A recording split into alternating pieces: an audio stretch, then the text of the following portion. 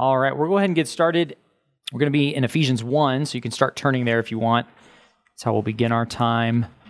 So let me go ahead and pray for us as we get ready to start this new series on the doctrines of grace. So let's pray. Father, we are eternally grateful for the mystery of the cross, the way you have redeemed us, that you had planned it, and that you sent your Son, that he came, that you accomplished salvation through his life, death, and resurrection, that you have sent your Spirit to give us new life. All these things that were hidden in some ways, although pointed to throughout the entire Old Testament, now revealed in these last days. God, we pray that we would rejoice in the things that we see, in your word. God, you'd help us to behold wondrous things in your word about you and about the way you've related to us and continue to relate to us. We desire that this would all be to the praise of your glory. We pray this in Jesus' name. Amen.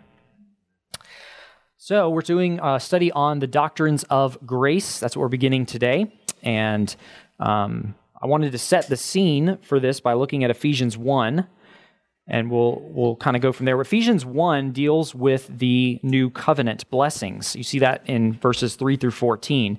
And so you remember the new covenant, right, was promised in the old covenant. I mean, we saw it foretold places like Ezekiel, places like Jeremiah. You saw it in types, right? There were certain things that God established. So, for example, the priesthood, right? That's a type of Christ. In other words, it pointed to the greater reality that would be fulfilled when Christ came as the priest, right? The kingship. You see that happening. So all these things, were pointed to, and they come to their fullness in the new covenant, which comes when Jesus arrives, right? He comes on earth and does his redemptive work. And so Ephesians 1 is really kind of going through that and thinking about how great God is in that, the joy that we ought to have in that. And so we're going to be looking at this new covenant promises. And what I want to see, the reason I want to begin here is I'm not really defining doctrines of grace yet. That's the goal. Really, the goal for today is what are we talking about and why are we going to talk about it? That's kind of the big picture goal of what we're trying to do, okay? But what I want to start with, before I even get into that, is I want to say, okay, let's just go to the Bible. And we're going to see that's our presupposition later. Everyone has presuppositions. Ours is we go to the Bible to see what God says, right? I don't start with, well, what do I think? What makes sense to me? I'm finite and I'm sinful. So it's not going to end well if that's where I start, right? So I want to start with God's word. And so what I want to get is glimpses of the doctrines of grace, which essentially is going to be something to the effect of what God has done to save us. And so I want to get some glimpses of that before we really jump into more of a description. So here's how we're going to do this. We're going to see how this works. I've never done this with a big group like this. I've done this with college groups, so we'll see how the interactive using the screen part works. If it doesn't help you, sorry, just close your eyes and listen or something. But I'm going to read a few verses at a time, and I want us to answer these questions from the text. What has God done? How has he accomplished that? And why did he do it that way? As best we can tell from the text. Now, I'm not saying this text gives us every answer. I'm just saying, what are some of the basic things we see as we read this? We're just making observations. That's all we're doing, okay? All right, so let's talk verses 3 through 4. So what, how, and why. Blessed be the God and Father of our Lord Jesus Christ, who has blessed us in Christ with every spiritual blessing in the heavenly places, even as he chose us in him before the foundation of the world, that we should be holy and blameless before him. So let's start with what. What is it that God has done? What do we see in here? He has blessed us. That's right. Yep, so he has blessed us in Christ. That's right. That's pretty key, right? That it's all these, and you're going to see that, by the way, throughout this whole section. In Christ, in him, in Christ, in him, right? Okay. And he's blessed us with every spiritual blessing, right? That's what we're seeing. I know my circles are not great. My handwriting's worse, so it could be worse. I could be handwriting stuff for you.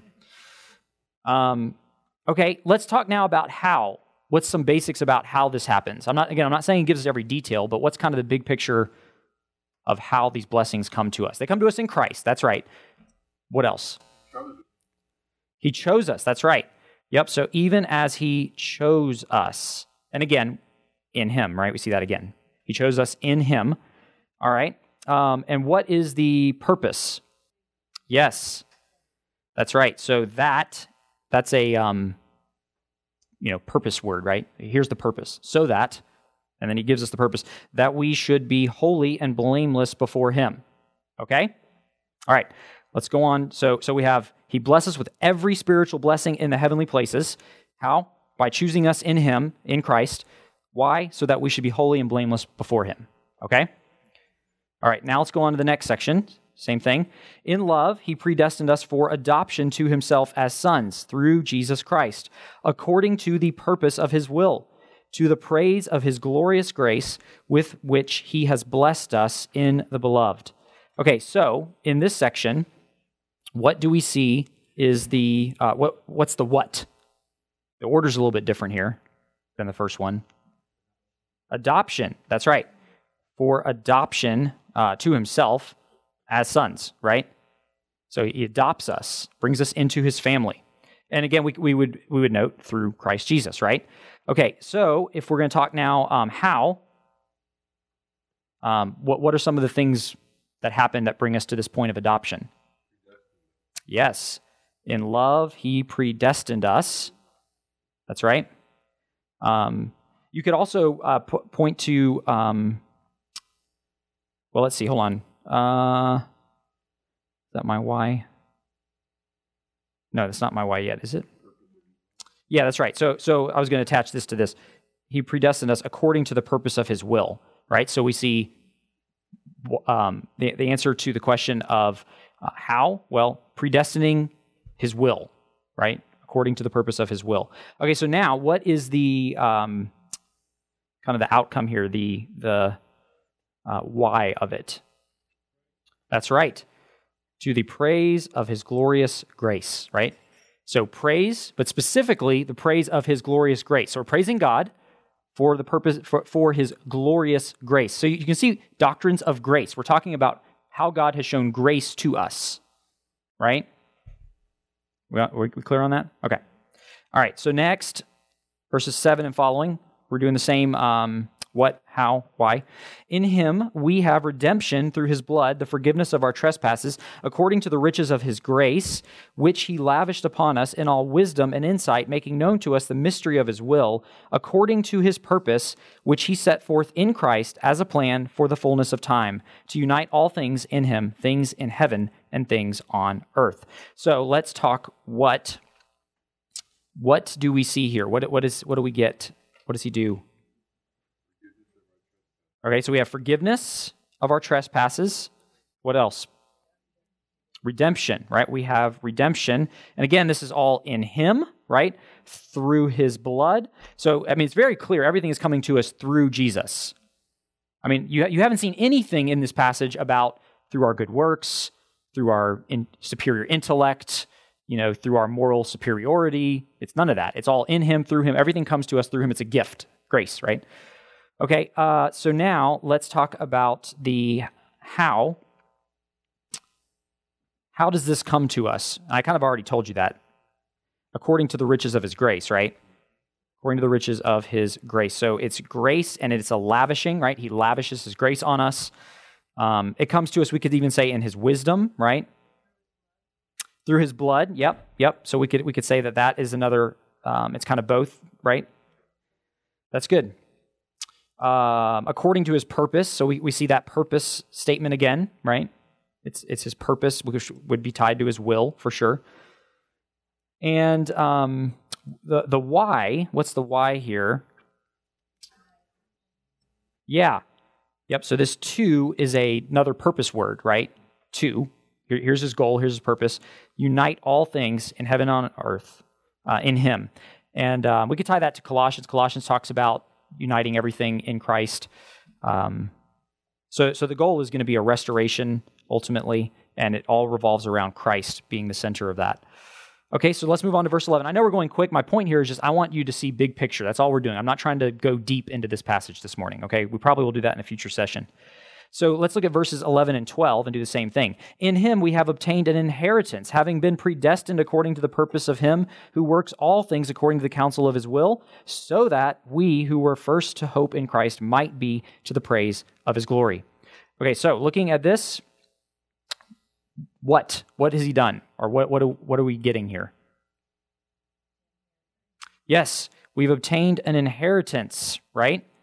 Okay, and then how does that come to us? What color am I using for that red? How did that come to us?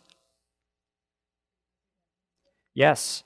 So having been predestined according to the purpose of him who works, what? All things according to the counsel of his will. Right? So we see the predestined idea again. And I understand I'm not going through what does predestined mean at this point. That's going to be a future session, right? But it is important to note, if someone asks you, do you believe in predestination? What does your answer need to be? Yes. Now, you might think about that and define it differently. That's where the debate should be. If we're going to have a debate, that's where it needs to be, not do you believe in predestination? The word is in the Bible, right? Now, I understand you may have questions about that, and we may even disagree about that, and that's what we're going to be talking about and thinking about, right? Okay. So purpose. You guys see a purpose word here? So that, right? Let me just tell you, interpreting New Testament epistles, if you look for words like so that is going to be a huge help to you in saying, what is the purpose of this? What's the purpose of this doctrine? What's the purpose of him telling me this? If you find so that, it's going to help you a lot. All right, so that we, who were the first to hope in Christ, might be what? To the praise of his glory. So we've already seen that before, right? So, over and over again, to the praise of his glory, to the praise of his glory, in him, in him, in him.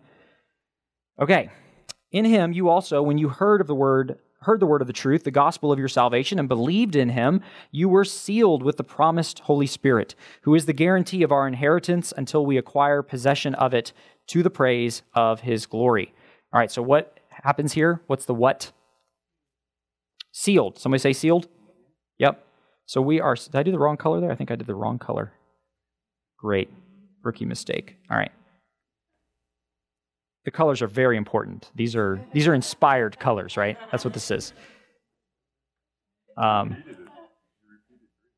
I supposed to be green? What color am I supposed to? Yeah, I'm supposed to be green. I think I did blue initially. Yeah. See, it's confusing, isn't it?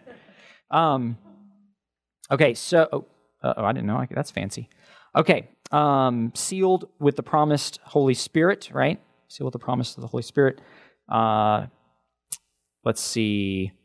What else? So that's the what, and then the how is that the Spirit is our guarantee, right? So we could say, who is the guarantee? So how's this going to happen? Well, the Spirit, the Holy Spirit is the who, right? Holy Spirit is the guarantee of our inheritance. So how is it that this happens? Well, by the Spirit. We're sealed with this promise. And what's the promise? Well, the promise is the inheritance, right? You guys see the connection there? Right? So we have this promise of an inheritance, which again ties into this idea, we are adopted into God's family. So we are sons of God, right? And by the way, the New Testament term sons is important there because what they're communicating, it refers to men and women, right? But the reason sons is important is because who got the inheritance? It was the sons, right? The daughters would marry and their inheritance would come through their husband. And that was the way the culture was done. So sons is still an important word to retain as we want to understand it that way. That doesn't mean it doesn't apply to women, obviously. Okay, so promised the Holy Spirit, and the promise is the inheritance that he has given and stored up for us. And what is the goal in all this? Did I do that wrong again with the colors? Unbelievable. All right. So yeah, I'm just going to leave it like it is. But yes, to the praise of his glory, right? Ha, ha, ha. I quit. I'm just going to do that color.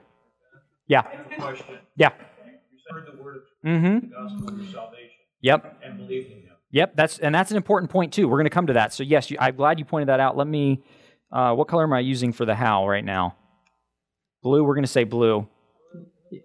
Yeah, I think I did blue on this one, but it's different than the other one. So yes.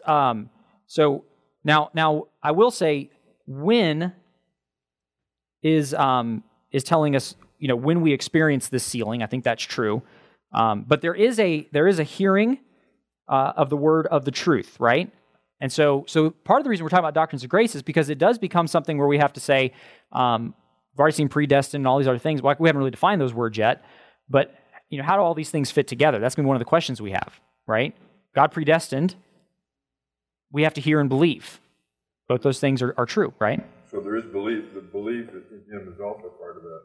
Mm-hmm. When heard the truth, believed in him. Yeah, and I think his point is that is part of the how we experience this sealing, right? Yeah. Is that what you're saying? Well, that's what I'm asking. Yes. And it appears to be. Yes, and I think you're right. I think that's right. Yep. it's a complex thing. You don't hear and not Mm-hmm. believe. You can't believe without hearing. Yep. Hear and believe. Yep. That's good. Yeah. And those are the things we're going to plumb more into. And there's other passages, right, that are going to help us. This is not the only passage.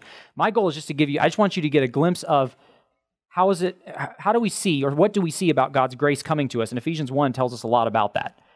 And we're not going into details. All I'm doing right now is just saying, I want you to see there's this kind of drumbeat in Ephesians 1 of different themes that we're going to have to explore, right? Okay, that's good. So I'm glad you brought that up. That was helpful. Okay, so we're going to stop right there in that for now. If we were to look at verses 15 and following, we have a prayer, and I'm not going to spend a lot of time on this, but briefly we can say, reasons to study the doctrines of grace. I'm going to give you some more reasons at the end, but since we're in Ephesians 1 already, I want you to look at this. Look at verses 18 through 20. So 18 through 20. And we see, I think, at least three things here. The first one, look at verse 18, the beginning of it. Having the eyes of your heart. So this is Paul praying for them. He's just got done talking about God's grace in saving them, right? I mean, that's what we all agree. That's the basic theme of what we've already seen. God's grace to them in saving them. And so here's part of his prayer. Having the eyes of your hearts enlightened. So in other words, I'm praying that you'll have the ability to, that you may know what is the hope to which you were called. So what is the first thing we see there that he wants for them? Yes. So number one, that you may know what is the hope to which he has called you. Okay, so one of the things I'm trying to say is, and we're going to talk more about this, I think, later, but the reason for studying the doctrines of grace is not merely academic. It does involve your mind. It does. It has to. I mean, anytime you read the Bible, it has to involve your mind. Right? Okay. So, but what is, it's tied to why study this? This is because Paul's praying this, right?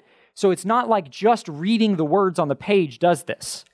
We have to say, God, give me, or give this person, right, to know the hope to which he has called them. That's the prayer. So it's not just reading it. It's God has to supernaturally, give us this. But we pray for everything, right? God, help me persevere. God, help me trust you. God, help me overcome this sin. I mean, that's the Christian life. Prayer is like breathing, right? That's what the Puritans said. That's just part of what it means to be a Christian. And so when he's just got done talking about God's grace in saving them, one of the first things he's prays for them is that they would know the hope to which he has called you. So what I would say is, why are we going to study those doctrines like we just saw in the beginning part of chapter 1? Well, it's so that's part of what God is going to use to accomplish answering this prayer, that you would know the hope. You'd have a confidence in the hope that you have in Christ as a Christian. Yeah? Is it before that, isn't it, he's actually praying for, in the end of 17, that the spirit of wisdom and revelation in the knowledge of him is going to do something so that you may know the hope. What are the riches of it? So it comes from the spirit of wisdom and revelation. Yes. Yeah.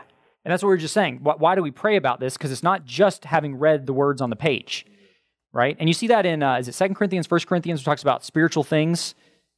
They have to be discerned by the Spirit. In other words, an unbeliever can read the Bible, and I do think that that's a means God is going to use, but the only reason it's really going to have an impact is because the Spirit applies it to the heart, right? Otherwise, we're just going to read it and think, oh, well, that was nice, or that was terrible, but there's no change, right? Okay, number 2, so let's do second thing, where the riches of, let's see, so second, he's still praying that you may know, so that you may know is kind of the big picture here. Sorry, that was a terrible box, but just go with me. That you may know, number 2, what are the riches of his glorious inheritance in the saints. What's interesting here is it's talking about God.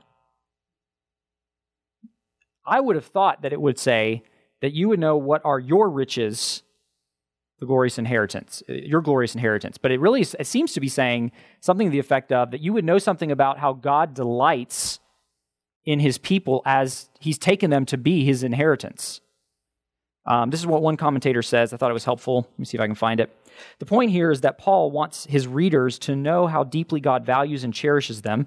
They are incredibly valuable and glorious, and a glorious inheritance. As an earthly king values treasuries full of silver and gold, God values his people as his wealth and honor. So I think that's a humbling thing to think, God, you value your people. Now, this is not, don't hear this through the modern self-esteem movement, right? As Americans, we probably hear that way. That's not what we're saying.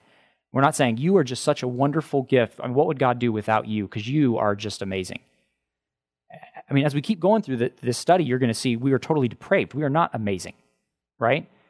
So I think what he's saying is to see that God adopted you and has made you as king of the universe, his inheritance in his created order is an incredible thing, right?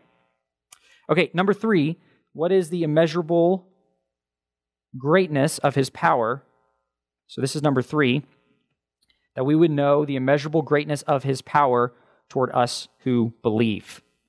So see his power put on display. What power has to be brought to bear to take someone who's in rebellion? We haven't talked about all these things yet, but rebellion, spiritually dead, enemy of God, all these other things, and make them an adopted son or daughter of God who loves God. What power could do that, right? I mean, and you think about how much power is required for water to, cut channels into rock or something, right? We're talking about spiritually dead going to spiritually alive. What power is required? And we want to know something of that power. You know it because you've experienced it, right? If you're a Christian, you've experienced it. I heard one person talking about this, and they said something like, as a Christian, it's like you're saved, and then the whole rest of your Christian life is in some ways figuring out how in the world did that happen? I mean, really, because you see how sinful you are, and you're just thinking, how did that happen? I mean, you can say, well, this person shared the gospel. Well, yeah, but I heard the gospel 100 times before I believed. It wasn't just the hearing. Now, it wasn't apart from the hearing. Don't hear me wrong. That's the means God used, but it wasn't just like hearing is the hammer, and as long as you just hit the hammer every time, the nail goes in. This is not a direct cause and effect thing. Some power has to be wielded that can make this happen, and the power is God. I think that's what we're seeing. Okay. So that's all we're going to do on that. We need to keep moving for the sake of time here. Larry, do you have the mute thing on this? If you don't, it's fine. Okay, we'll just leave it up there. Let's move through this because we do have some other things I want to cover, but hopefully that just gives you some introductory things to think about. I want to now talk about what are the doctrines of grace in a little more detail, and then I want to talk about one more thing about some presuppositions we have that as we approach this study, and then we may talk a little bit more about why we study it. So, big picture. You have this on your handout, big picture, summarizing it. The doctrines of grace encompass several theological categories or areas of systematic theology, at least 3 of them. I mean, you could say more, but theology proper, because we're talking about what is God like. And if you think about it, that really does become the issue. We haven't talked about Calvin and Arminius and all these other things yet. We're going to talk about that in a minute. But some of this debate, really, the main issue people have is, what is God like? Well, God is love, and that means blah, blah, blah, blah, blah, right? God, you see what I'm saying? It becomes an issue of what does it mean to say that God is love? What does it mean to say that God is a redeeming and gracious God or holy, or working out those details? The other thing is anthropology. So what is man's nature like? And what has God done has God given us some form of prevenient grace to give us the ability to believe, or are we so dead that we can't even do that? We're talking things about human nature, fallen human nature specifically. Soteriology, obviously, soteriology just deals with the doctrine of salvation. How can sinful man be reconciled to holy God? So it kind of combines the first 2 points, right? So these are a couple areas it's combining. So what I'm trying to show you is doctrines of grace are kind of, metaphorically speaking, it's kind of like a constellation of doctrines. It's not just one doctrine. It's a constellation of a bunch of different things that we're trying to put together in our understanding as we work out, basically answering the question, how is it that Christians are made? What can explain the fact that we have Christians, right? How do we get to that point? How does God work out his saving work? So you have the dark backdrop of the sky, our sinful condition, and the brilliant light of God's glory in salvation. That's what we're trying to figure out, and it's a constellation of multiple stars, so to speak. Definition, I'm going to kind of give you some basic definitional statements here. The doctrines of grace are biblical truths that, and here's a couple of these truths, God sovereignly chose to save certain spiritually dead people.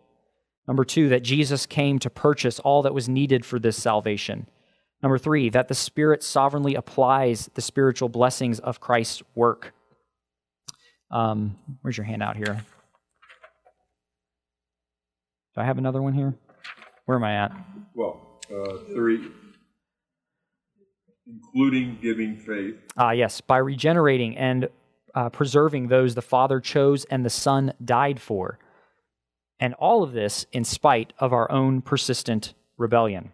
So basically, the doctrines of grace tell us about God's sovereign demonstration of his saving goodness. That's what we're saying. God's sovereign demonstration of his saving goodness. How does that get demonstrated? How does it get worked out? Now, that's the big picture. If we were to zoom in, we can say there are at least five different facets to this doctrine of grace, and it has been summarized in popular English as the acronym TULIP. Okay, so we're going to talk about this briefly here, but the TULIP stands for, I think I gave it to you there, total depravity, unconditional election, limited atonement, irresistible grace, perseverance of the saints. So those are summary points. Maybe not necessarily all the best ways of wording that, but I think it is helpful. So let's talk about these real briefly. I hope I don't frustrate you because you may be thinking I want to know, what do you mean? Okay, I'm just introducing this. If I could go into all this today, we wouldn't need the next 10 or 13, however many weeks we're going to spend in this, okay? I can't. I'm just giving you the introduction. So hold on to your questions. So total or radical depravity, or we might say corruption, and I gave you a couple passages. If you're just itching to read something about it between now and then, go to the Bible. That's where I would encourage you to go. And so we see a couple points here. I have probably more on my handout, so I'm not going to necessarily go straight through what you have there. But this is not to say we are as wicked as we possibly could be, by the way. Sometimes people hear this and they think, well, total depravity isn't true because everyone's not running around killing everyone. Well, that's not what total depravity means. It doesn't mean everybody is as wicked in terms of their actions as they possibly could be. In other words, everybody is not Satan himself in terms of how often they are just destroying everything around them. But the point is that we are totally, or we might say radically, which comes from the root word radix, which means root. At our core, we are corrupt towards God. We are, you might say, slaves to sin, to use biblical words, slaves to sin, right? We just have to do what sin demands of us apart from God's grace. We are dead to God. Not alive. We're dead to God, alive to ourselves. We are overcome by our rebellion against God, such that we're enslaved. We're dead. We're blind. I mean, those are all biblical categories and words. So we are totally unable to contribute anything to our own salvation. That's going to be the outcome, the logical outcome of this. And I think you see it in passages of Scripture too. It's not just a logical thing, but we're totally unable and incapable of doing anything to redeem ourselves. Okay, so we are radically corrupt, unconditional, I'll come back to that. Okay, so unconditional sovereign election. God chose before the beginning of the world that he would save a particular people from their rebellion. In doing this, in his election, he is setting his love on people, right? He's setting his love on particular people. He is doing that before the foundation of the world. This is not based on their goodness. That's what we mean when we say it is unconditional. It is not that one over there is doing a pretty good job. I think I'm going to choose them, right? It's not like we'll talk more about this later, but it's not like a kickball game, and God's trying to choose his team. And he's like, that one looks like, that's a big hitter right there, so I'm going to pick him, right? I mean, that's not what's going on. We'll talk more about that later, but unconditional election is God choosing to show mercy and grace. Limited or definite atonement, definite might be a better word, but atonement refers to what? What does atonement refer to? The work of Christ on the cross and his life, right? So his perfect life, perfectly obedient life, his active obedience, his passive obedience, his perfect obedience to God's will in dying on the cross for sinners as a sacrifice. So he atones for our sins, for our sins, and this atonement is definite. there are particular people that would definitely be credited with his righteousness, is what we're saying when we talk about this. In other words, the design of Christ's work and the effects of Christ's work are guaranteed for those who God elected. That's what we're seeing. It was definite. God purchased the elect's faith as well. I think we see that. So I guess what we mean when we say this is salvation was not just kind of wishful thinking. God saying, listen, I'm going to do everything I can in order that people can be saved, and I really hope some people will be saved. What we mean by definite atonement is we mean there were particular individuals who would actually be saved. Particular individuals. It was not a potential atonement. In other words, it was offered, but it was just potential. It may or may not get taken, but no one might take advantage of it.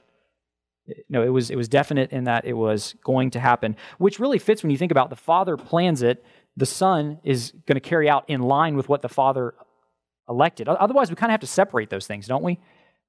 It's like the Father can elect, but then the Son may or may not die for those individuals, and it's like we have two different things going on. Now, I realize that's a logical argument. We're going to talk more about how logic fits into this later. Our biggest goal is, what do the Scriptures say, right? But that's going to influence the logical inferences we end up making, right? Okay, so we see that with limited atonement. The Father's electing is in line with the Son's loving his bride and atoning for her. That's interesting language too, right? It talks about we're the bride of Christ. I think that even points to this idea. There's a definite, specific, the Son is coming for his bride, right? Okay, irresistible or effective grace. God's saving grace would be applied to those who the Father chose and who the Son died for by the Spirit. The Spirit is going to guarantee that this atonement will be applied to the people that God has elected, the Father has elected. So you see Father, Son, and Spirit all involved in our salvation. And why is this necessary? Because if point number one is true, our total depravity, right, then what can overcome that? Because if you're dead to God, you cannot make motion towards God. Dead people don't get up and walk unless, like Lazarus, they are irresistibly brought to life and called forth, right?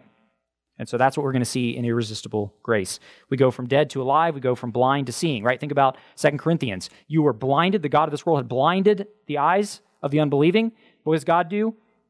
The language there is essentially the same as Genesis 1, or at least the idea, I should say, is the same as Genesis 1. He creates, and he creates light in the heart of the darkened soul, is what you see. And I think it's 2 Corinthians 4. So his grace comes and he changes us. So, it's important to say, part of the question is, what is grace? That's part of what the issue is. What is grace? Is it just a tool that God gives that we can pick up and use, right? Or is it something where God actually, in showing us grace, part of that grace is he actually gives us faith. He doesn't just give us a tool that we can pick up and decide if we're going to hammer out faith or not. He actually irresistibly is giving us that, right? It's not just a tool. It's an actuality that God gives. It's something that God himself does. That doesn't mean he doesn't use means. I mean, he does. But God is the one doing it. He's the one who's going to ensure that it happens. His grace is going to change us. Grace does the work. God does the work through grace. And let's talk about perseverance. Perseverance or preservation of the saints.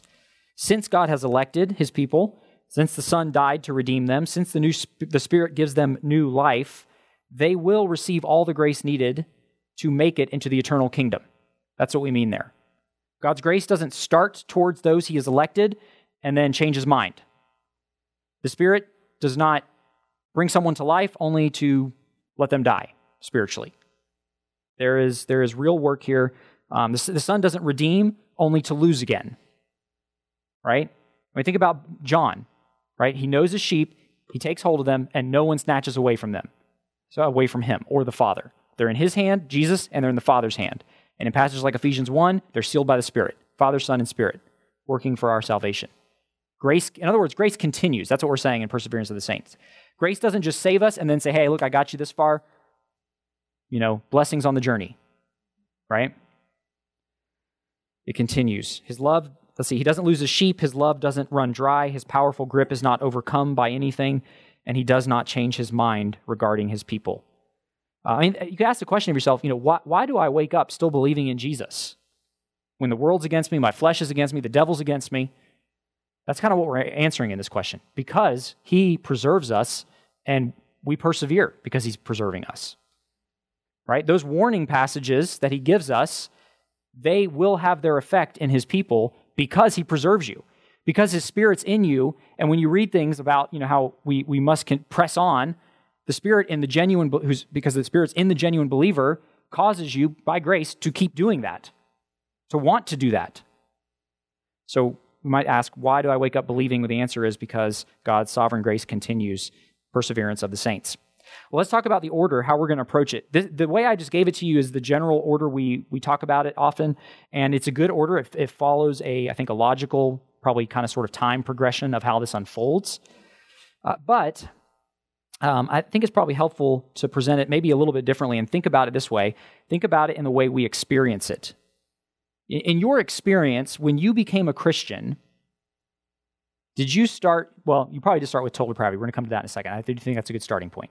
But when we talk about unconditional election, how many of you, I mean, you don't have to raise your hand, right? But how many of you, when you became a Christian, that was like the first, now some of you might have been, I'm not saying it wasn't, because the way you were evangelized, the passages they took you to, you may have seen that very early on.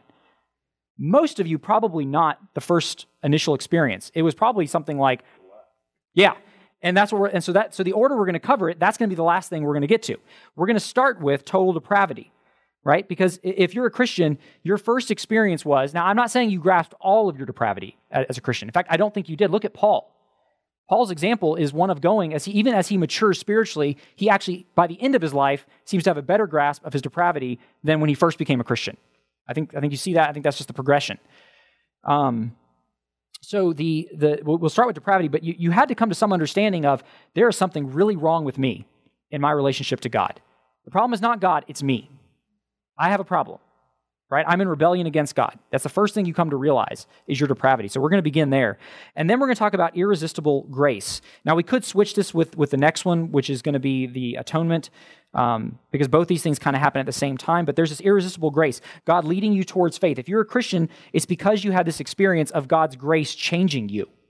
You recognize your sin. What am I going to do about it? Thanks be to God, right? To use Paul's language. I was a wretched man. I was spiritually dead, and thanks be to God, he showed grace to me. So, and we know this because when God asks you, how did you get into this kingdom? You're standing before him, right? Your answer, I can guarantee you, is not going to be, if you're a Christian, it's not going to be, well, I was just smarter than the culture around me. I mean, look at the crazy stuff these people were posting on Twitter. I was way smarter, and that's why I believed, right? It's not going to be that. It's not going to be, well, I was just morally superior to the people around me. It's going to be grace. Why are you letting me in? Grace.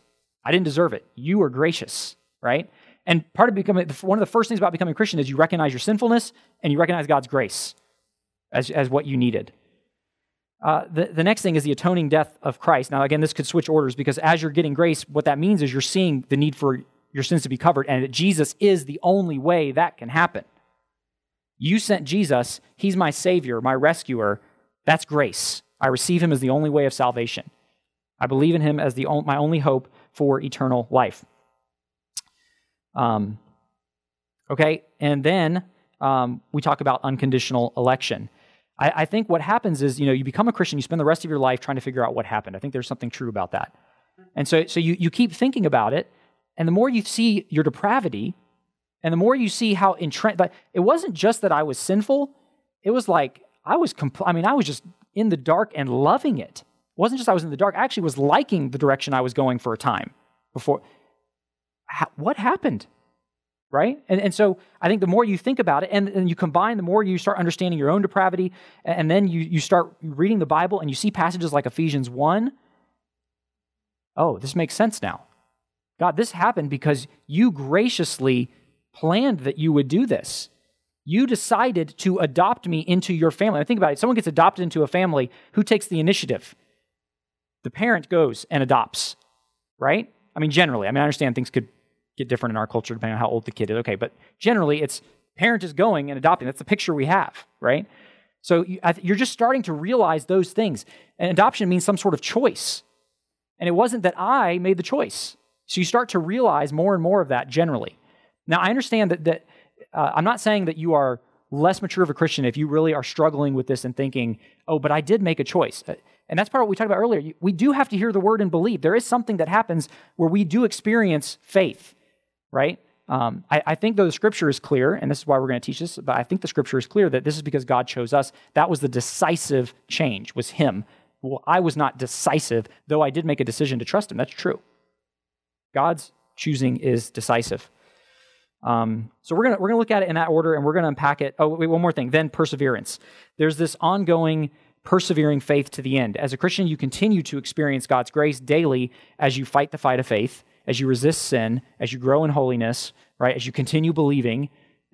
That's perseverance. So that's the order we're going to tackle it in as we go through this. You don't have to memorize that order. That's fine. I just want you to know why it's not going to be the tulip order. That's how we're going to approach it over the next several weeks.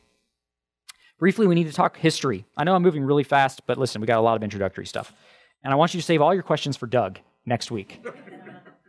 Historical view here. We need to talk briefly about Calvinism, 5 points of Calvinism. Some of you may recognize those 5 points are often referred to as the 5 points of Calvinism. This brings some controversy because people are thinking, who's this guy, Calvin? Or I know this guy, Calvin. I hate this guy, Calvin, or whatever, right? I love this guy, Calvin. That's why I believe it. We need to talk about this briefly. Calvin was one of the great reformers. He died in 1654. I don't have time to go into the Reformation right now. So if you have questions about that, see me afterwards, I guess, but he was one of the great reformers. Arminius, who Arminianism is named after, was born in 1560, died in 1609. You don't have to memorize those dates. My point is Arminius lives after Calvin, okay? That's just helpful to know. In 1610, after both those men are dead, they are both dead. Later, we're going to get what's going to become known as now what we call the 5 points of Calvinism. So did Calvin come up with the 5 points of Calvinism? No. Okay? Now, but what happened was his understanding of the scripture certainly shaped this whole area. And this was happening in the Netherlands, although that's not where he was. He ministered somewhere else. But by this time, the Netherlands is where this is happening. And some followers, Arminius being one of them, says, listen, there's some things I don't really agree with about what Calvin said about how salvation works out. And so he starts talking about it. He dies. His followers write a 5-point statement to the officials, basically saying, we disagree with what Calvin taught on this. And what they're trying to do is change the church, because church and state are pretty wed in the Dutch culture at this point, okay? And so they want there to be changes. That's why they have to go to the political and religious leaders about this. That's called the remonstrance. Then there's a response that comes from the church leaders, and that is referred to as the canons of Dort. And those canons of Dort is where we get our 5 points from, okay? So the only reason I'm saying this is because the accusation sometimes will be, this guy Calvin comes up with these 5 points and we're just all supposed to toe the line.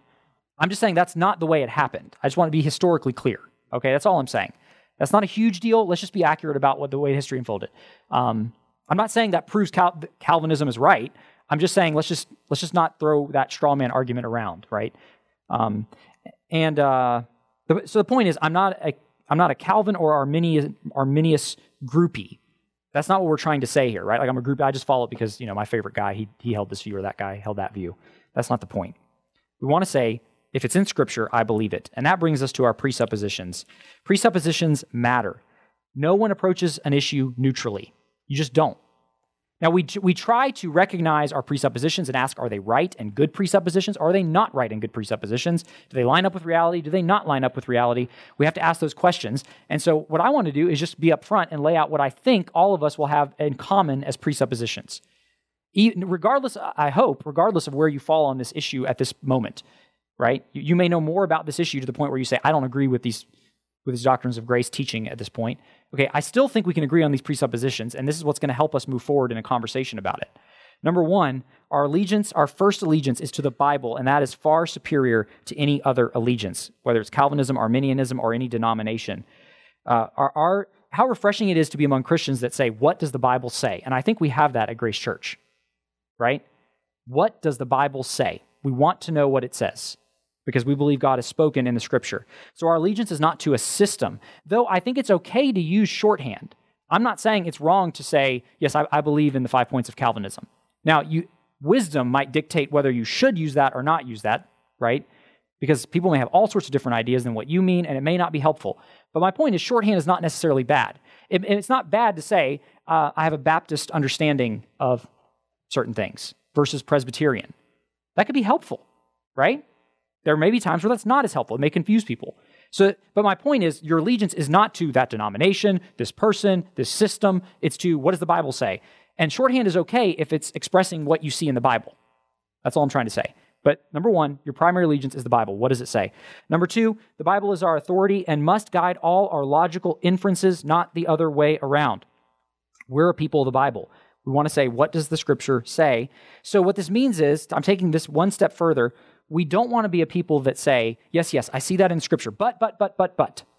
And I'm always saying, but I don't think of it, but logically it can't be.